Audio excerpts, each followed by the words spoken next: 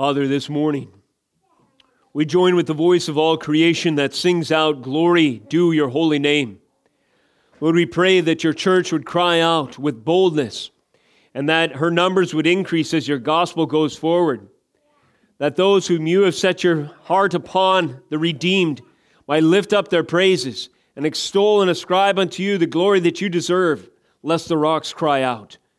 We thank you, Lord, that you, from the beginning, before time began, had in your decree a plan to glorify yourself, by which you proceeded forward with your will and decree to create this entire world.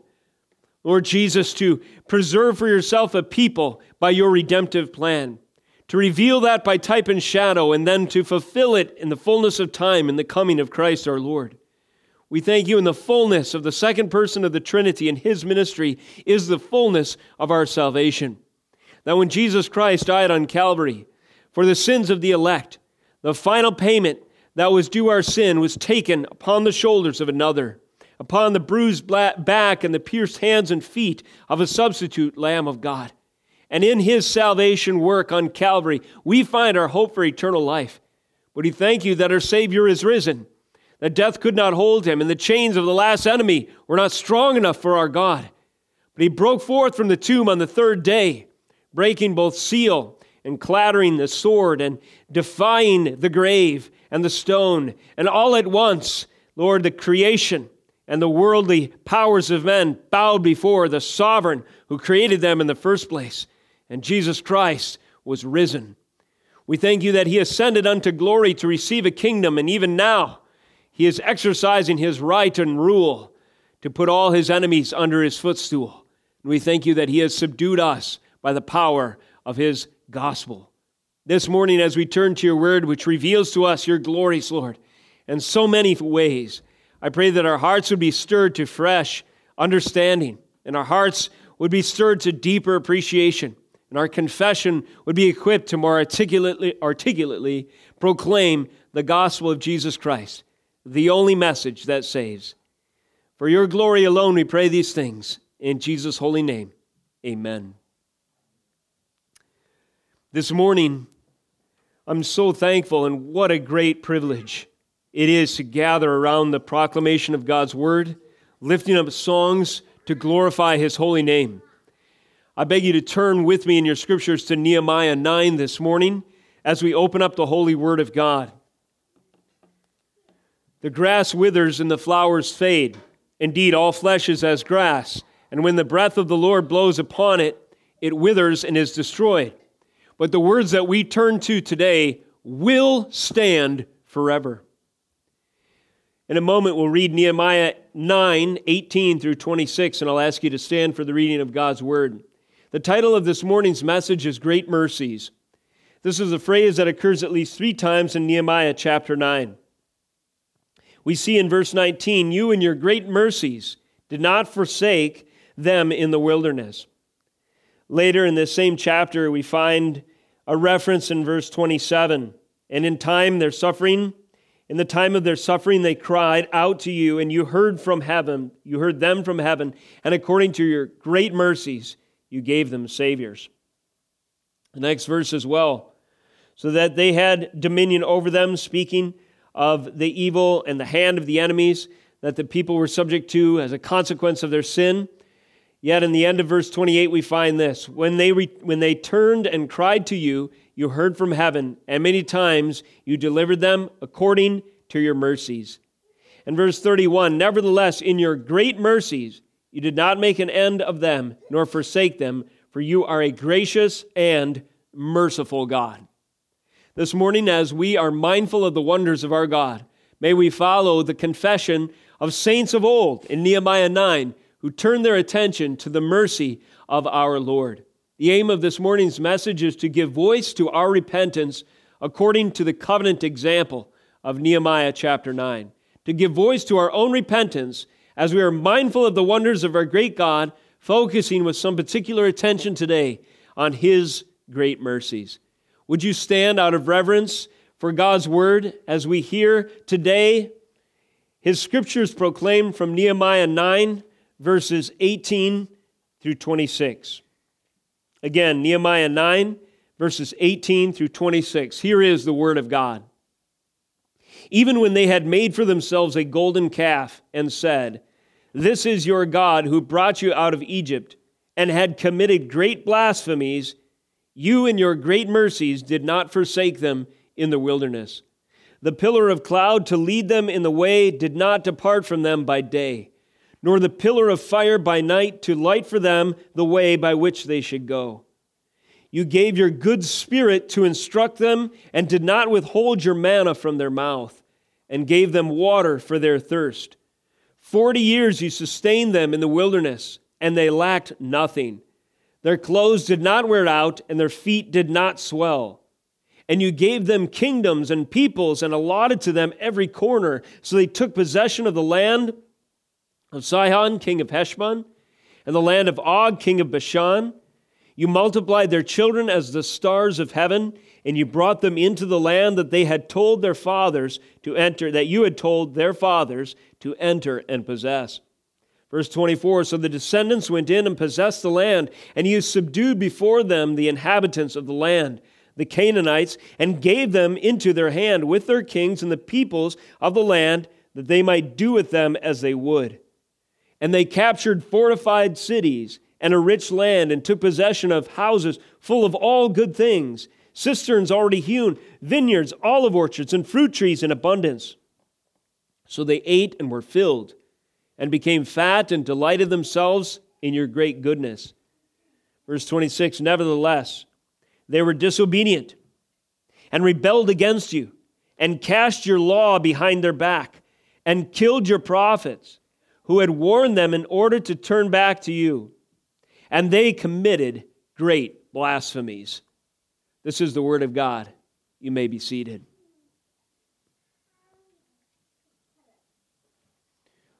Let me introduce this message with a bit of review. We are studying in this series in Nehemiah a covenant renewal ceremony. Following the instructions of Deuteronomy 27, 1 through 8, which, as you recall, was the initial covenant renewal ceremony that was instituted by God through Moses to the people, special instructions were given. Upon crossing into the promised land, they were to erect these stones. They were to carve in them the law of God in plaster, a permanent memorial. And they were to serve the Lord their God by taking seriously His word, confessing on Mount Ebal and Gezerim the curses and blessings that attend obedience and faithfulness to His covenant and law. Now, following these instructions, the people now returning to the land participate once again, the exiles now coming back from Babylon, in a similar covenant renewal ceremony. The great king has been acknowledged as their sovereign in chapter 9, verses 5 through 6, and this roughly follows the 5-point covenant model so common in Old Testament documents such as we have it today. Stand up and bless the Lord your God from everlasting to everlasting. Blessed be your glorious name, which is exalted above all blessing and praise. You are the Lord, you alone have made heaven, the heaven of heavens with all their hosts, the earth and all that is on it, the seas and all that is in them, and you preserve all of them. The hosts of heaven worship you. Point number 1 in covenant structure is an announcement of the great king, the true sovereign.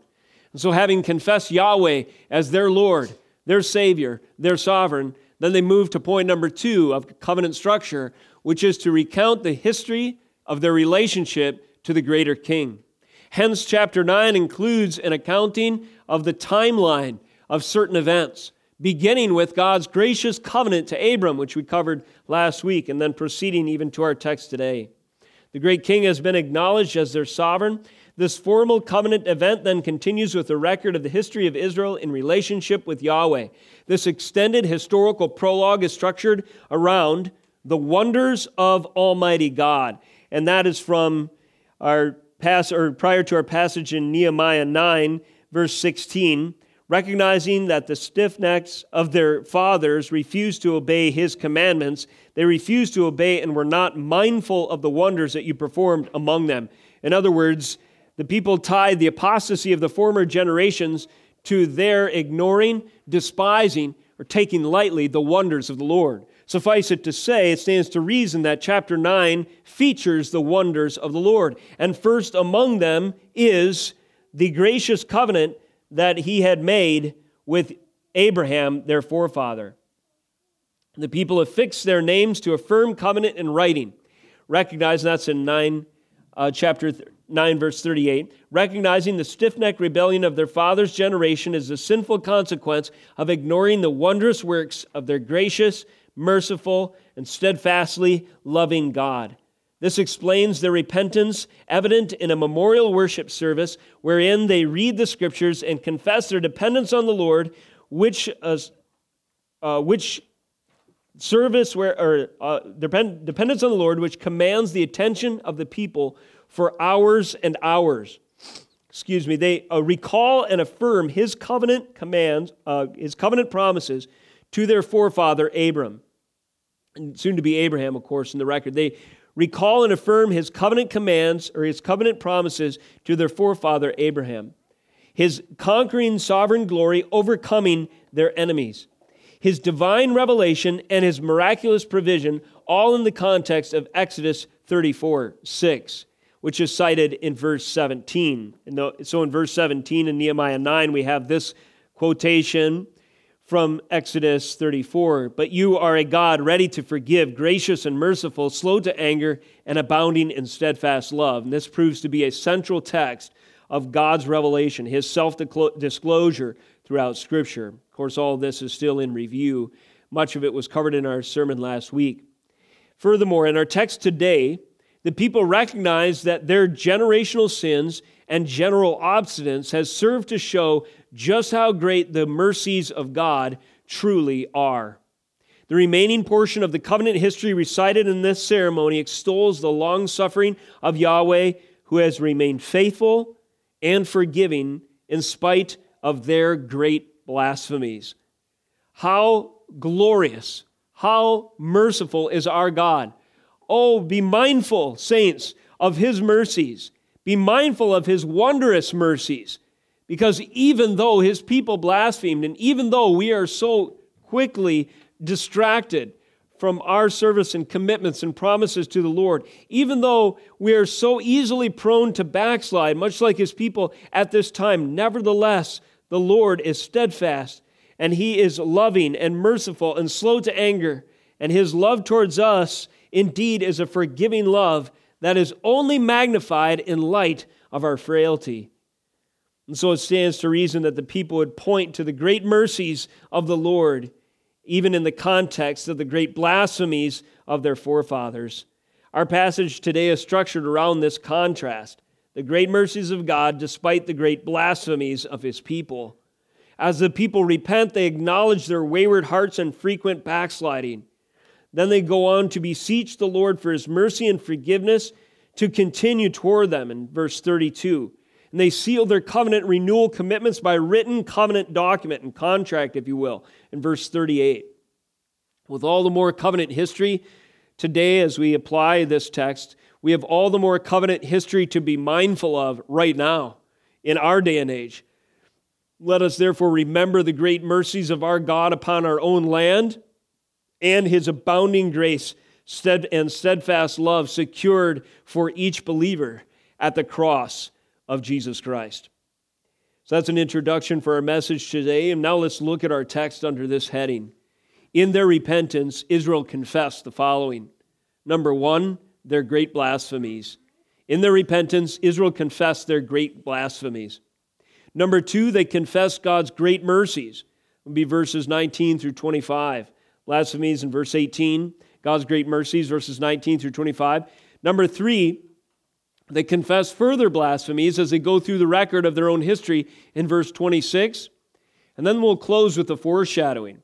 In their repentance, Israel foreshadowed ultimate blasphemy and ultimate mercy pictured in the events surrounding the cross of Jesus Christ Himself. In their repentance, Israel confessed their great blasphemies. Our first point today is drawn from verse 18. Let's back up to 17 to grasp the context. Speaking of former generations, verse 16 describes them as fathers who had acted presumptuously and stiffened their neck. Let me pause and explain that phrase. What does it mean to have a stiff neck in this context? Well, think of an animal like an oxen who refuses to be led or pointed toward his task. Now, animals, that were used in agriculture at this time, or even some animal, used today in similar tasks, they have devices like yokes or harnesses, and they're hitched up to a plow. And a stiff-necked oxen is one who refuses to be directed by that yoke toward the task that his master has appointed for him. Or a horse has a bridle and a bit, right? And you pull on the reins in order to direct that horse where you wish to travel. A stiff-necked horse refuses to move his head when the bridle is pulled toward the direction. So to follow through on this analogy, God's word, his directives, his statutes, his commandments, his law is the bridle and bit, if you will. It's the yoke placed upon the sinfulness of man as God's gracious structure within a society in order to steer them toward his glory and away from their own destruction. And a stiff-necked people refuse to be turned by the proclamation of the absolute truth of God's word. A stiff-necked people spit out the bit of God's truth and his law, and they refuse to be steered away, again, towards his glory and away from their own destruction and incur more pain as a consequence, and judgment, and worst of all, hell itself if they do not repent. That's what it means to be stiff-necked. And this stiff-neckedness showed itself in blasphemy. We see this in verse 17 on into 18. They refused to obey and were not mindful of the wonders that you performed among them, but stiffened their neck and appointed a leader to return to their slavery in Egypt. But you are a God ready to forgive, gracious and merciful, slow to anger, and abounding in steadfast love, and did not forsake them. Thus begins our primary text this morning, verse 18. Even when they had made for themselves a golden calf and said, "This is your God who brought you up out of Egypt," and had committed great blasphemies. So we've seen a definition or an explanation we've heard of stiff-neckedness. Now let's get a better understanding of that word blasphemies. What is blasphemy?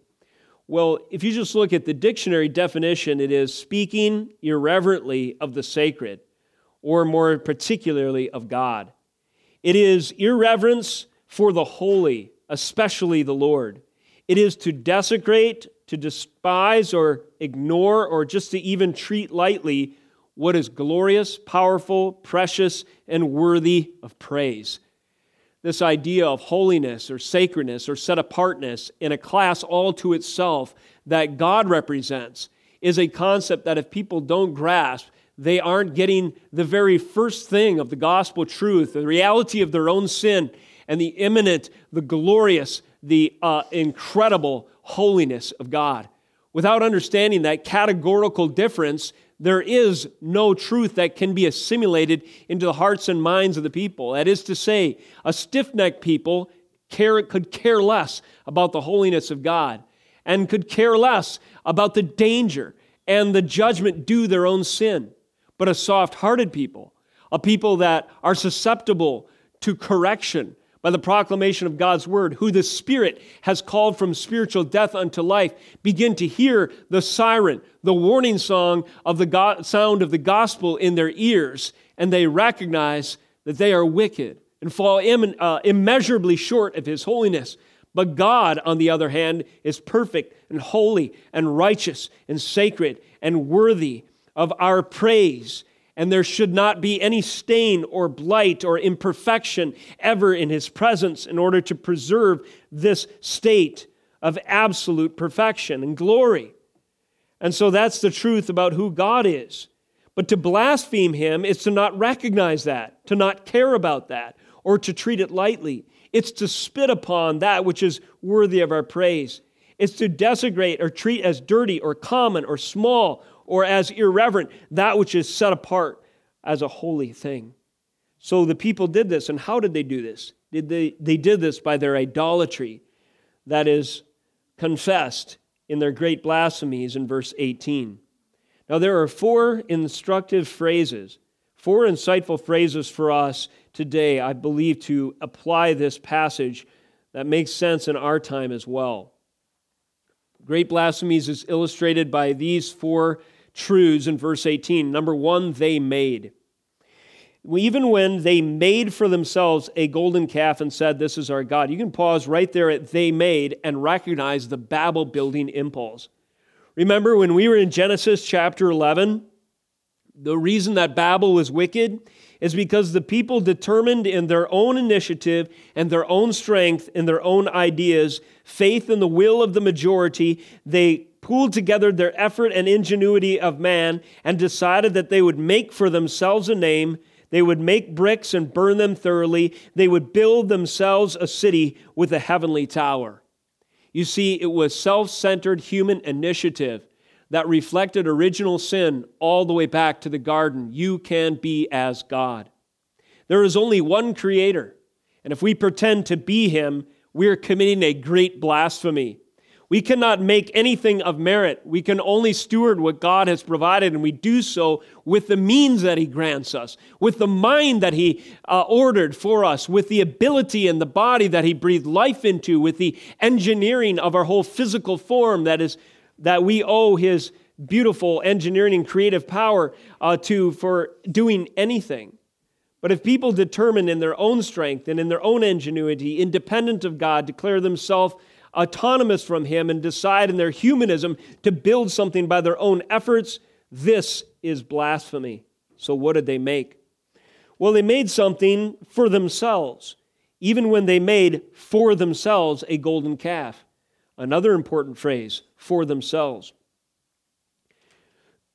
As we see this phrase, we recognize the primary motive of the people at this time was not to worship the Lord, was not to glorify Him, not to serve at His pleasure, but self-indulgence. This is a man-centered endeavor. The central value of culture, consequently, at this time and in our day, may I suggest, is man-centered and man-pleasing. We are busy about making things for ourselves. Democracy is worshipped as a god, the will of the majority to make for ourselves a better tomorrow by exercising our collective will by making things that we think will ensure the future. This is blasphemy. In Exodus 19:16, the people trembled. Why? Because God had come down upon Sinai and had revealed Himself in a firestorm of glorious power and thundered with His authority to deliver to Moses the law. A picture of His holiness and power. Because the people were sinful in this picture, they had to be separated from that mountain.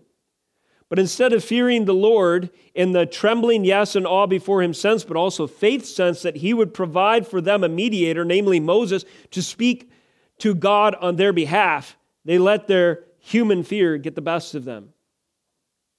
They said in Exodus 32, verse 1, that they didn't know what had become of Moses, so they decided to build for themselves an idol. From this we draw a principle. Extreme fear is a motive for idolatry. Extreme fear, realizing that they are not fit for God's presence, cowering from that, but not trusting His means to provide fellowship and favor in a holy God. And then also, in just a few weeks that Moses was on the mountain receiving the glorious truths of God's word, the people are frightened, uncertain, insecure. They don't know where their leader is, and they don't know what's happened to him. So what do? In their fear and their insecurity and their uncertainty, they decide to make for themselves a golden calf. Now today, in April 2020, as we've referenced in recent messages, our world is dealing with the threat of a pandemic that's caused a global hysteria, panic and concern, and fear dominates the news. Everywhere you look, even the kind of under-the-breath hum of conversations in places that you might frequent while you're out shopping at the few that remain open, like a grocery store and so forth, there seems to be a concern that's bubbling up from the consciousness of the collective culture.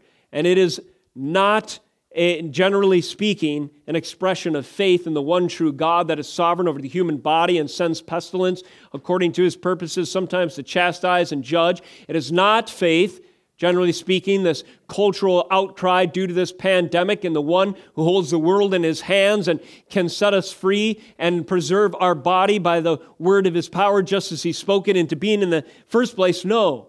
It's an uncertainty, it's an insecurity, it's a fear and a hysteria that betrays a lack of trust and faith in God.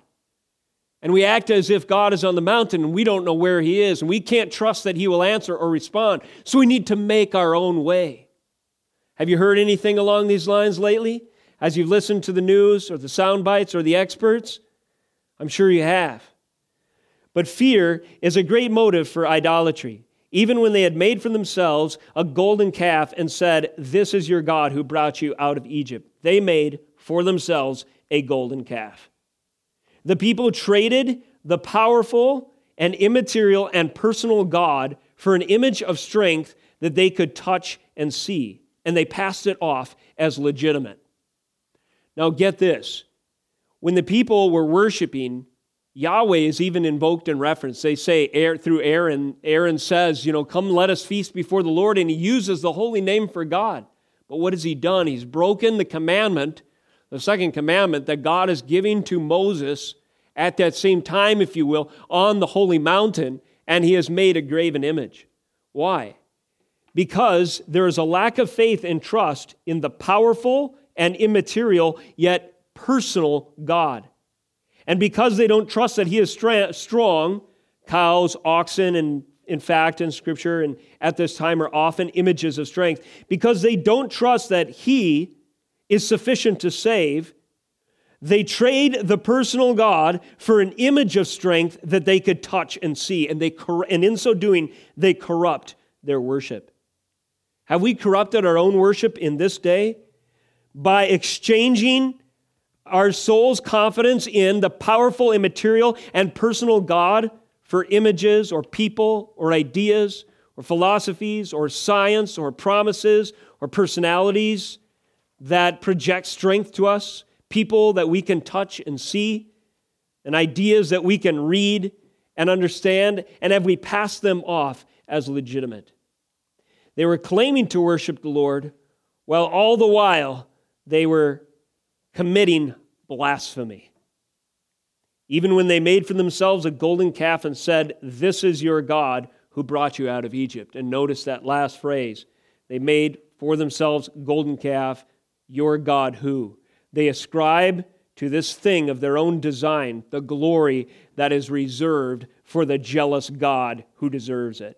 This is your God who brought you up out of Egypt. No, it's not. Who will bring us up out of Egypt of fear and despair and concern and disease and so forth? Is this your God? Dr. Fauci giving regular speeches and so forth, presenting hope. Is this your God? Donald Trump, hope against hope, telling us the latest breakthroughs, perhaps to provide a cure. Is this your God? Oh, the exemplary leadership by some people's account by Governor Cuomo in New York City, who's trying to give peace or trying to give consolation to the people that we've got this thing handled, even though the disease is running rampant in his city. Is this your God who will bring you out of Egypt? Even in our state, Tim Walz, who is trying his best through policies and so forth to limit the spread of this disease. Is that where we place our trust? Is this your God, the stimulus check that promises you a piddly little $1,200 per couple to get you through? Meanwhile, we're facing the imminent collapse of the global economy because of our response to this very thing in the first place. Who is your God?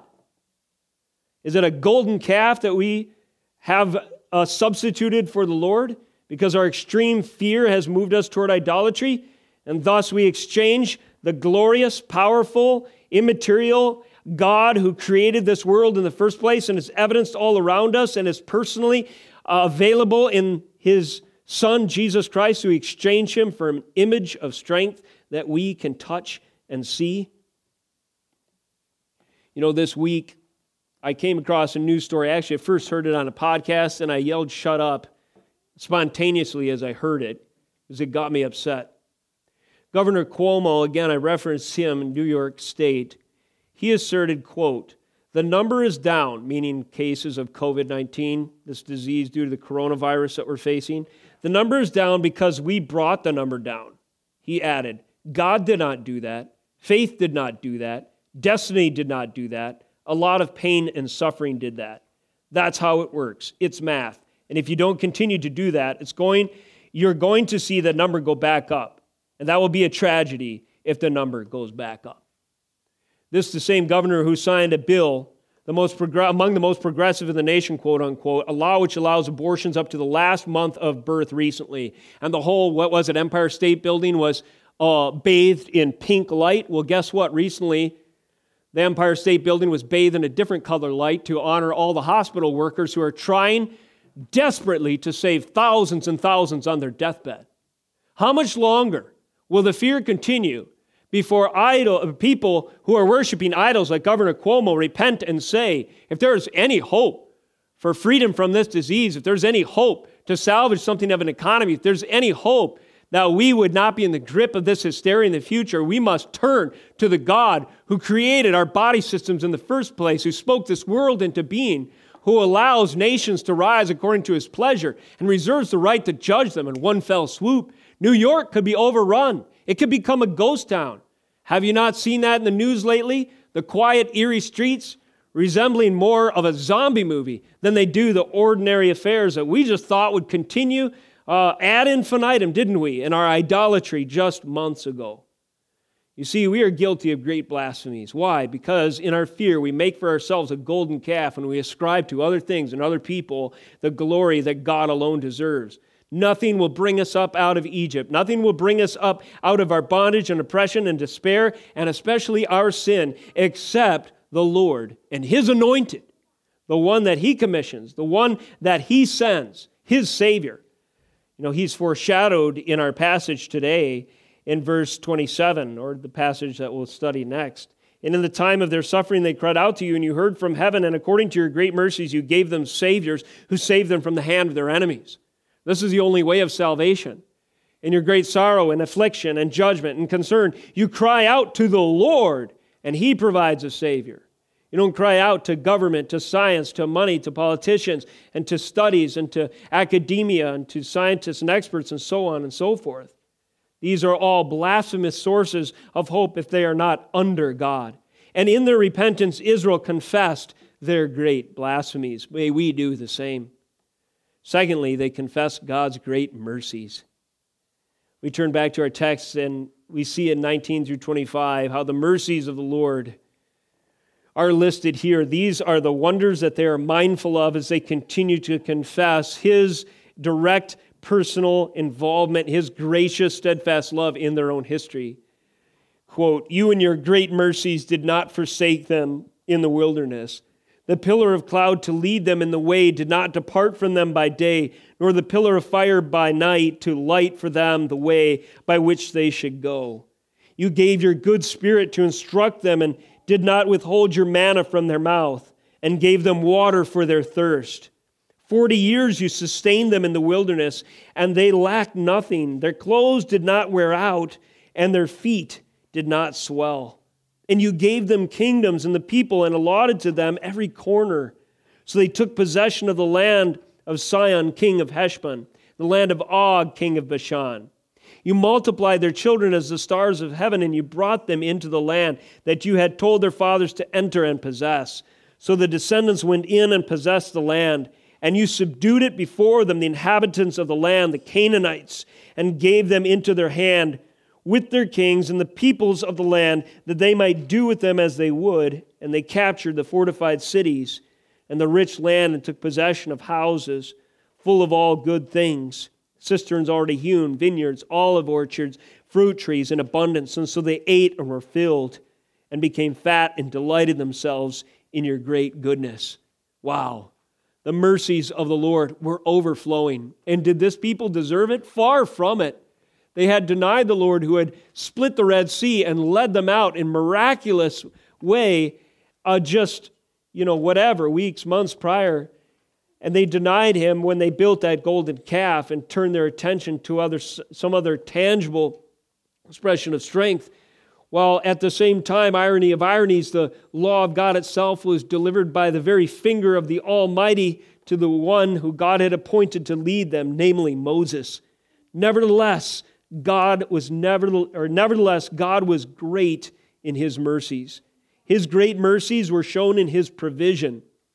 And on your own time with a highlighter, perhaps you would go through this text and again highlight the ascribing language. We covered this last week, and it was the subpoints of last week.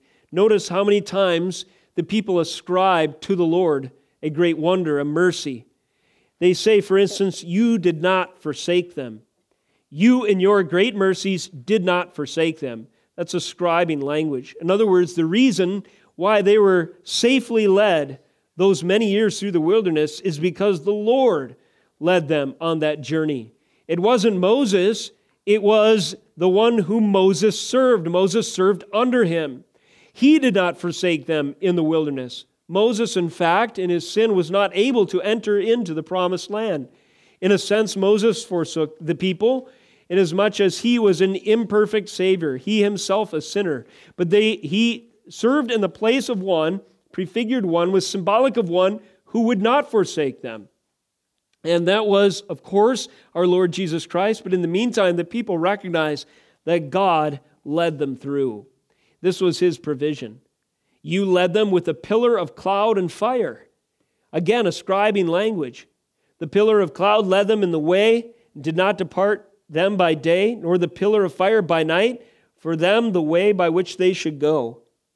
One of the most amazing events, I think, of the Exodus, for me anyways, is when the people gather at the Red Sea, and they're frustrated and fearful once again.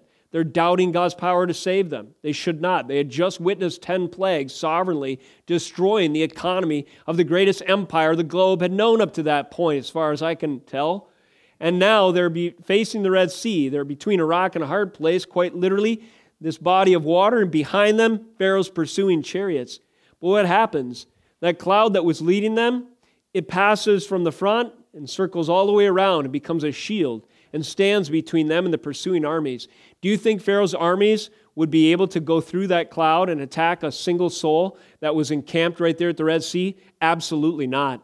That cloud and that fire represented God's presence himself. If you go to Genesis 15 and compare this language, you will see that when God cuts covenant with Abraham, he passes through the pieces of the severed animals by what? A flaming pot, or a smoking pot and a flaming torch. Isn't that interesting? Smoke and fire. And now here God is revealed in his holy presence as fire and smoke. A pillar, kids, how did the people see during the day? What did they follow during the day? It was, and how did they see at night? What did they follow? Very good. And that was God himself revealed, his presence revealed in cloud and fire, just as he was revealed in smoke and fire at the time of Abram. So anyway, that cloud moves around behind the people and stands between them and the pursuing armies. And in this, you see God's provision and his great mercies. He was their shield. He would pursue them, or he would protect them from the pursuing Egyptians. And he would lead them all the way to their destiny. Even though the people continually doubted, nevertheless, the Lord was steadfast and faithful and loving and gracious. And this is the record of his great mercies. Also, we see that he sustained them in the wilderness by food. You gave them, and his Spirit. Verse 20, you gave them your good Spirit to instruct them, and did not withhold your manna from their mouth, and gave them water for their thirst. 40 years you sustained them in the wilderness when they lacked nothing. Their clothes did not wear out, and their feet did not swell. Again, note the ascribing language. You gave your good Spirit. The third person of the Trinity, the Spirit of God himself, was dispatched, was sent, was directed to them to instruct them. He did so by giving them the law of God, by speaking to Moses directly, the revealed holy word. And he did so by the accompanying presence of the Spirit, as we've read, pillar of cloud, pillar of fire.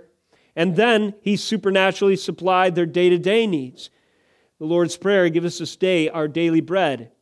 When we pray that prayer, we ought to remember the glories of our God and his wonders that were multiplied among his people, even manna in the wilderness and water from a rock. You sustained them. You gave your good Spirit by sending yourself to attend their way. You sustained them in the wilderness, and we might ask, how much greater does God sustain us? Those pictures of sovereign sustenance provided in the wilderness of manna and water coming from a rock are fulfilled in Jesus Christ. He is the bread that was sent from heaven. He is the spring of living water unto eternal life. And he goes to prepare a place for us, our own promised land. God's great mercies, provision, next predominance. You gave them kingdoms, again the ascribing language. You multiplied their children. You brought them into the land. You subdued the inhabitants before them. All of this, these are landmark victories, by the way. when we see in verse 22, so they took possession of the land of Sihon, king of Heshbon, and the land of Og, king of Bashan.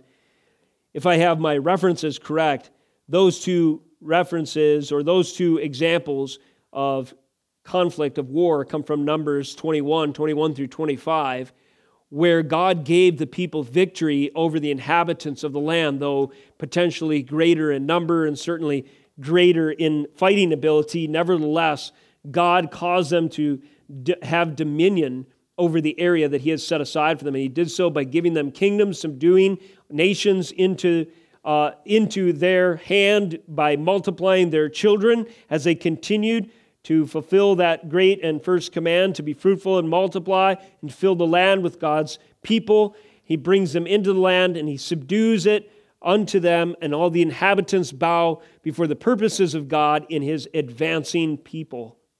And finally, this section of God's great mercies closes with this record of prosperity in verse 25.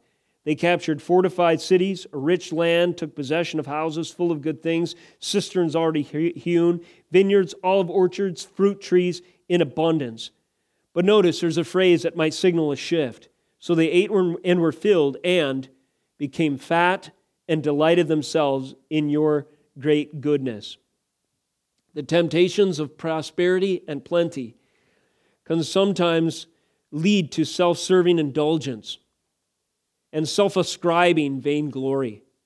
When the people had so much to eat and the blessings were so manifold all around them, and they were living in houses built by others, and they were cultivating vineyards that had been planted years before by the inhabitants of the land who now were chased out, and they almost didn't have to lift a finger. God won their battles for them. And now as they're surrounded by this blessing and prosperity and plenty, the temptation to think, I've done this, might come into their mind. Like Nebuchadnezzar on his rooftop, see, is there anyone more glorious than me? Look what I've built. And how ridiculous would it be to slip into that notion if you had just inhabited a land that God had prepared for you in such an obvious way. Nevertheless, the people would commit blasphemy. They would backslide. And the temptations of prosperity and plenty would come in, and the luxury and convenience of the new life that they had would lead them away from their Lord if they weren't careful, and so it was. In their repentance, Israel confessed their great blasphemies, God's great mercies, and further blasphemies we read in verse 26. Nevertheless, they were disobedient and rebelled against you and cast your law behind their back and killed your prophets who had warned them in order to turn them back to you, and they committed great blasphemies. So that's second reference to blasphemies. And here we have a list. In what ways did the people blaspheme God? Beyond the fashioning of a golden calf and that perverted worship, profane worship that we read of before, verse 18, we now add to that disobedience, rebellion, despising the law, and killing the prophets. These are ways that the people in their blasphemy rebelled against their Lord. And in their repentance, Israel confessed as much. We have been disobedient.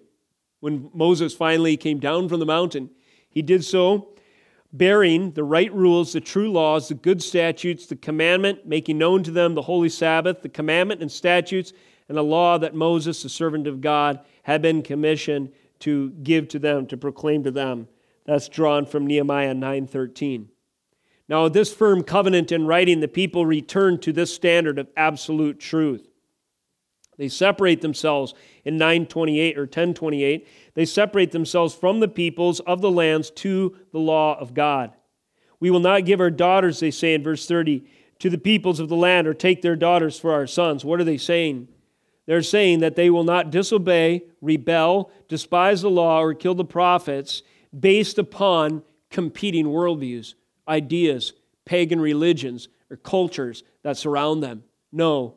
In their repentance, Israel recognizes that to do so would be great blasphemy. They greatly blasphemed the Lord. That is to say, they treated irreverent the holy. They desecrated, they despised, they spit upon, they tread upon. They treated lightly the holiness of God when they disobeyed His word, when they blatantly turned against His law. Now let me detail for you two kinds of disobedience. We all struggle with sin and disobey with frequency, even us believers. Lord, perfect and sanctify us and purify your church. But there's a difference between disobeying the law, knowing all the while that you stand guilty because you believe the law, and the kind of disobedience that is a higher blasphemy still, which is, according to Psalm 94:20, to frame injustice by statute. Let me illustrate this by asking you a question. What's better for a nation? That there be 100,000 homosexuals in a nation and the law not recognize as legitimate so-called same-sex marriage, or that there be 1,000 homosexuals in a nation, yet the law recognize that such is a perversion of God's created order? I submit, I guess I messed that up. 1,000 homosexuals in a land and have the land actually affirm homosexuality as a legit, whatever marriage or civil union. Do you follow me there? So in the one case, you have thousands who are falling short of the law that is affirmed as a standard. In the other case, you have a few that are practicing it, yet the law itself, that what is proclaimed as truth, the standard, has been perverted, has been desecrated, has been profaned. And this is a kind of blasphemy that the people are repenting of disobeying the Lord's statutes and codifying that disobedience by raising up for themselves new standards of right rule and judges who did not uphold the law of God, and drawing from the cultures and the peoples new standards of culture and new ways of justice and new ideas about righteousness. And in this, they were rebelling against the Lord, who said that His word is to be written in stone, right? They enter into the promised land. It's to be carved in plaster on this permanent memorial so that every word of it is not to be forgotten by future generations. Or the king, Deuteronomy 17, when he is set up to rule over them, he is required to take with his own pen the ink and write down a copy of the entire law of God, and that is to be certified by the Levitical order, and he is to be judged according to its standard. If he falls short in his rule by codifying injustice by statute, he is to be removed from his office, and the people are to do this. They are not to suffer disobedience and rebellion from the word of God and His holy law among them. But instead of doing this, what did the people do? You see in this idiom here translated, they cast your law behind their back. Cast something behind your back. Think of littering in a public park. You're eating a popsicle and you take the wrapper and you just cast it behind your back. You don't even think about it. You could care less about it. Think about taking out the trash and how many people remembered everything you threw away last week in your garbage can. You don't remember, everything. I'm sure you couldn't just make a catalog of the containers and the wrappers and the food and the broken toys and so forth, and the dust that was swept up off your floor. Why? Because you cast that refuse behind your back. Get it out of here. This is the idiom that's used to describe the attitude of the people toward the law of God. It's like, who cares? Forget it. It's so much rubbish. And in doing so, they proceeded to even kill the messengers of the Lord who called them to correction and repentance. They killed your prophets who had warned them in order to turn them back to you. Well, this prophet is a real problem for us. He makes me feel guilty. I know what I'll do. I'll kill him. You see here, by further blasphemies, the people were demonstrating their wickedness in these times, disobeying, rebelling, despising, killing the prophets. And in their repentance, Israel confessed as much and turned to the Lord. They turned back to His word, and they heard the word of their prophets once again. Two people who basically stood in this office would be Ezra and Nehemiah at this time. They were proclaiming God's word, and the people were hearing God's word through the proclaimers, through the gospel preachers, and they were proceeding accordingly, repenting of their sin and turning to the Lord. Now, all of this foreshadows a moment in history future of ultimate blasphemy and mercy. I want to turn you to Matthew 23, and I want you to see a direct connection between Nehemiah 9 and the Gospel of Matthew as Jesus is speaking. Matthew 23 is among the harshest judgment language in Jesus' entire ministry, and it's calling woes down upon the Pharisees, the so-called elite and religious class who were called to be stewards of God's word or were derelict in their duty. So Jesus reserved His harshest criticism and strongest proclamation of judgment for them. Why did He do so? Well, let me read and then I'll answer. Verse 29, "Woe to you, scribes and Pharisees, hypocrites! For ye build the tombs of the prophets and decorate the monuments of the righteous, saying, if we had lived in the days of our fathers, we would not have taken part with them in shedding the blood of the prophets. Thus you witness against yourselves that you are sons of those who murdered the prophets. Fill up then the measure of your fathers, you serpents, you brood of vipers. How are to escape the sentence to hell? Being sentenced to hell. Therefore I send you prophets and wise men and scribes, and some of whom you will kill and crucify, and some you will flog in your synagogues and persecute from town to town, that on you may come all the righteous blood shed on earth, from the blood of innocent Abel to the blood of Zechariah, son of Berechiah, whom you murdered between the sanctuary and the altar. Truly I say to you, all these things will come upon this generation. Now, the direct connection between Nehemiah 9 and Matthew 23 is this. Jesus is bringing a covenant lawsuit against those who are unfaithful to the promises made in Nehemiah's day. You see, the repentance in Nehemiah's day did not stick. And now we have hundreds of years later, those who assumed, who presumptuously stood in the place as leaders, religious leaders of God's people in their heart, but yet their hearts were far from Him. And in so doing, they're exhibiting the same blasphemies that the people repented of years ago. And they had sworn to their own hurt. That covenant still stood. They had sworn, do you remember in Nehemiah chapter 10, that as that solemn document is written out, the people separate themselves unto the law of God. And it says in verse 29, they join with their brothers, their nobles, and enter into a curse and an oath to walk in God's law. That was given by Moses, the servant of God. And now Jesus is pronouncing curses and oaths for those who have broken faith with this covenant. This is a serious situation. He goes on to prophesy the destruction of Jerusalem itself, which took place in history in AD 70 in the succeeding chapters, chapter 24, and more judgment language on into chapter 25. You see, this is serious. And according to Jesus' words, after issuing this covenant lawsuit, in fact, the Pharisees did exactly as Jesus predicted. But before we point too many fingers their direction, not realizing the ones pointing back at us, notice how we do the same types of things in our day and age. We hold to a form of righteousness, but we are hypocrites. In other words, people these days condemn our forefathers because of their slavery, let's say. Slavery is the original wicked sin that's popular in our culture today. Yet, we are like whitewashed tombs. We condemn slavery out of one side of our mouth, and we endorse it in another by passing stimulus packages that effectively sell our children to the state. And future tax dollars are now owed to a tyrant from children not even born yet, because we will not hold ourselves accountable to the same law that we point the fingers back retroactively at other people in history. That's one example of the whitewashed tomb kind of duplicity that we see in our day today. Another example, everybody hates Hitler, don't they? He's the most evil man that ever was. But what you'll find in our culture is more often than not, Hitler is used as a scapegoat. Oh, at least we're not as bad as Hitler. Hitler should be in hell. He's perhaps the only one, should be condemned. That's why we think. Why? Because he committed this ethnic genocide. Meanwhile, we have eclipsed Hitler's horror show by millions with abortion in our land. Whitewashed tombs. The so-called self-proclaimed moralists of our day, the scribes and Pharisees of our hour, build tombs to the prophets and decorate monuments to the righteous and say, we're not like the wicked men of the past, like Hitler or like slave owners. Meanwhile, there's more slavery and bondage and oppression and self-inflicted judgment, and to the tune of the slaughter of millions, and so on and so forth, in our land than any of the wicked who preceded them. And then a third example. This is one to be on guard for as well.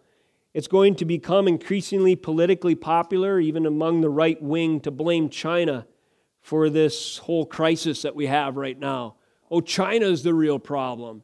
This lab in China, or the communist government, or we can't trust what they say. Is your word trustworthy, politician in the United States? Do you care about the lost and the innocent and the suffering and the lonely and those who can't defend themselves, the fatherless and the widow, O politician in the United States? I don't think so. Not when you're continuing bills to fund the government, send tax dollars to the tune of $500 billion to an institution almost wholly dedicated to the slaughter of the unborn, i.e. Planned Parenthood. I don't think so. Yes, China is wicked. They need to repent. But if we use China as a scapegoat, it's their fault that we're in this predicament, what have we done? We failed to realize the opportunity to repent before a holy God, because no matter what instrument He uses, you bet we deserve what we're getting right now. Did the Israelites have the luxury to say the reason we're suffering is because Assyria is full of wicked people? They were the terrorists of that day. They were the Muslim extremists of their hour. Or did the Israelites at the time of Nehemiah say, the only reason we were in exile is because Babylon is so wicked? No, they recognized that their reason that they were oppressed and suffering and in exile was because of their blasphemy, because they had turned away from their God. So God would use an Assyria and a Babylon as His instrument, as His hammer of judgment upon them. And yes, the Lord would hold them accountable too. But in the same way, don't you think it's a more biblical conclusion to say that God is using China and our day and age as a hammer to chastise us? God can use whatever He wills, and He does this sort of thing, and we have a record of it in history, so let us learn. Let us not be like whitewashed tombs, but let us realize that we have fallen short of our covenant, and let us repent. God is bringing, so to speak, if you will, a covenant lawsuit against us and holding us accountable to our prior commitments to godliness and saying that we must repent. And so I pray that we would. Now, at this time, the blasphemy is the ultimate blasphemy, if you will, in all of history that proceeds in this moment in time. And we see this taking shape in Matthew 26, verse 1, when Jesus had finished all these sayings. He said to His disciples, "You know that after 2 days the Passover is coming, and the Son of Man will be delivered up to be crucified." And the chief priests and the elders of the people gathered in the palace of the high priest, whose name was Caiaphas, and plotted together in order to arrest Jesus by stealth and kill Him. But they said, "Not during the feast, lest there be an uproar among the people."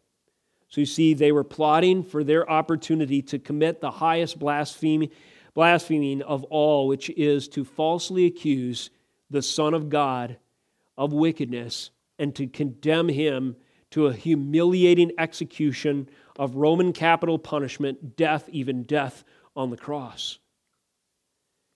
This blasphemy that we see confessed in Nehemiah 9 comes to a head in Matthew 26 and the rest of the gospel. And because the people of God did not listen to the prophets but killed them, eventually God sent His own Son, as Jesus prophesied in parable, and they killed Him too. That's what sin does. Instead, if we double down in our sin, instead of confessing on a heart level that we have fallen immeasurably short and crying out to our Savior, we will shoot the messenger. And this is what mankind has done as their solution to the guilt, to kill the one that says they're guilty. But I want you to notice as we close this message today that that very act itself served as an instrument for ultimate mercy. The hands of sinful men, falsely accusing, condemning, and crucifying our Lord, proved to be the very instrument whereby ultimate mercy would be available for you and me. We could not keep the covenant, but the second Adam could. We killed the second Adam, but in so doing, He satisfied the terms that we might dwell on His holy hill, like we sang Psalm 15. O Lord, who can dwell in your holy hill? He who has pure heart, clean hands, hasn't lifted up his soul to an idol. We can't dwell in your holy hill. How might we dwell with you? Well, Jesus Christ, His perfect righteousness, can dwell with God. And if we are in Him, if we accept His righteousness as our reward, if we accept His death as a payment of our sin, then we can dwell with the holy God, and our covenant relationship can be restored. Matthew 26:26. Now as they were eating, Jesus took bread, and after blessing it, broke it and gave it to the disciples and said, "Take, eat. This is my body. And he took a cup, and when he had given thanks, he gave it to them, saying, drink of it, all of you, for this is my blood of the covenant which is poured out for many for the forgiveness of sins. Next week, let's have communion again. We skipped 1 month, and oh, how I missed it. And as we regather for communion next week, I beg you consider the Scripture. What is symbolized at that meal is the broken body of Jesus Christ and His shed blood for the forgiveness of our sins. He took the punishment of our blasphemy on His back to give us eternal life. He stepped into flesh to be the second Adam, where all our covenant keeping failed to fulfill perfectly the law of God in our stead. In this one event, the ultimate blasphemies of men prove instruments in securing the ultimate mercies of God through the death of Jesus Christ in our place. The prophet of prophets has been killed, but by the cleansing power of His shed blood, our covenant relationship is renewed with the Lord. Let us close in thankfulness of this. Dear Father, we thank You so much for the precious blood of Jesus Christ, whose blood was shed on our behalf. Father, we thank You that though we have broken faith with You, that we have denied You, blasphemed Your name in so many ways, backslidden even, Lord, as a church in this land, that there nevertheless remains a sufficient sacrifice for us and a gospel that holds out hope for the backslider, even for the pagan and those who are lost in their transgressions and sins and have no former association with You. Lord, the answer is the same, that Jesus Christ died in the place of sinners. Lord, I pray that in our land that You would move us to repent as Israel did of our great blasphemies, and that You would move us to behold Your great mercies, that in Your provision and in Your lordship and in the prosperity of Your kingdom holds out eternal hope for each and every true believer. I pray, Lord Jesus, that we would see You as the one who not only has the power to judge when the covenant is broken, but also the power to fulfill the covenant in Your own blood. And I pray that we would be assured of our salvation and we would be sanctified in holiness as we behold You crucified for us. And may we be bold in proclaiming this message, because there is no golden calf that could substitute for strength of the truth of the Word of God. There is no man who can stand in the place and offer hope. There is no one, Lord, that can stand next to You, and they will all die. They will all be proven fools. They will all be judged collectively, but You will stand forever. I pray on that final day, when every enemy has been made Your footstool, that we will stand with You, because we have trusted in Jesus Christ for our salvation, repented of our sins, and placed faith in Him alone. In His name we pray, in the name of Jesus. Amen.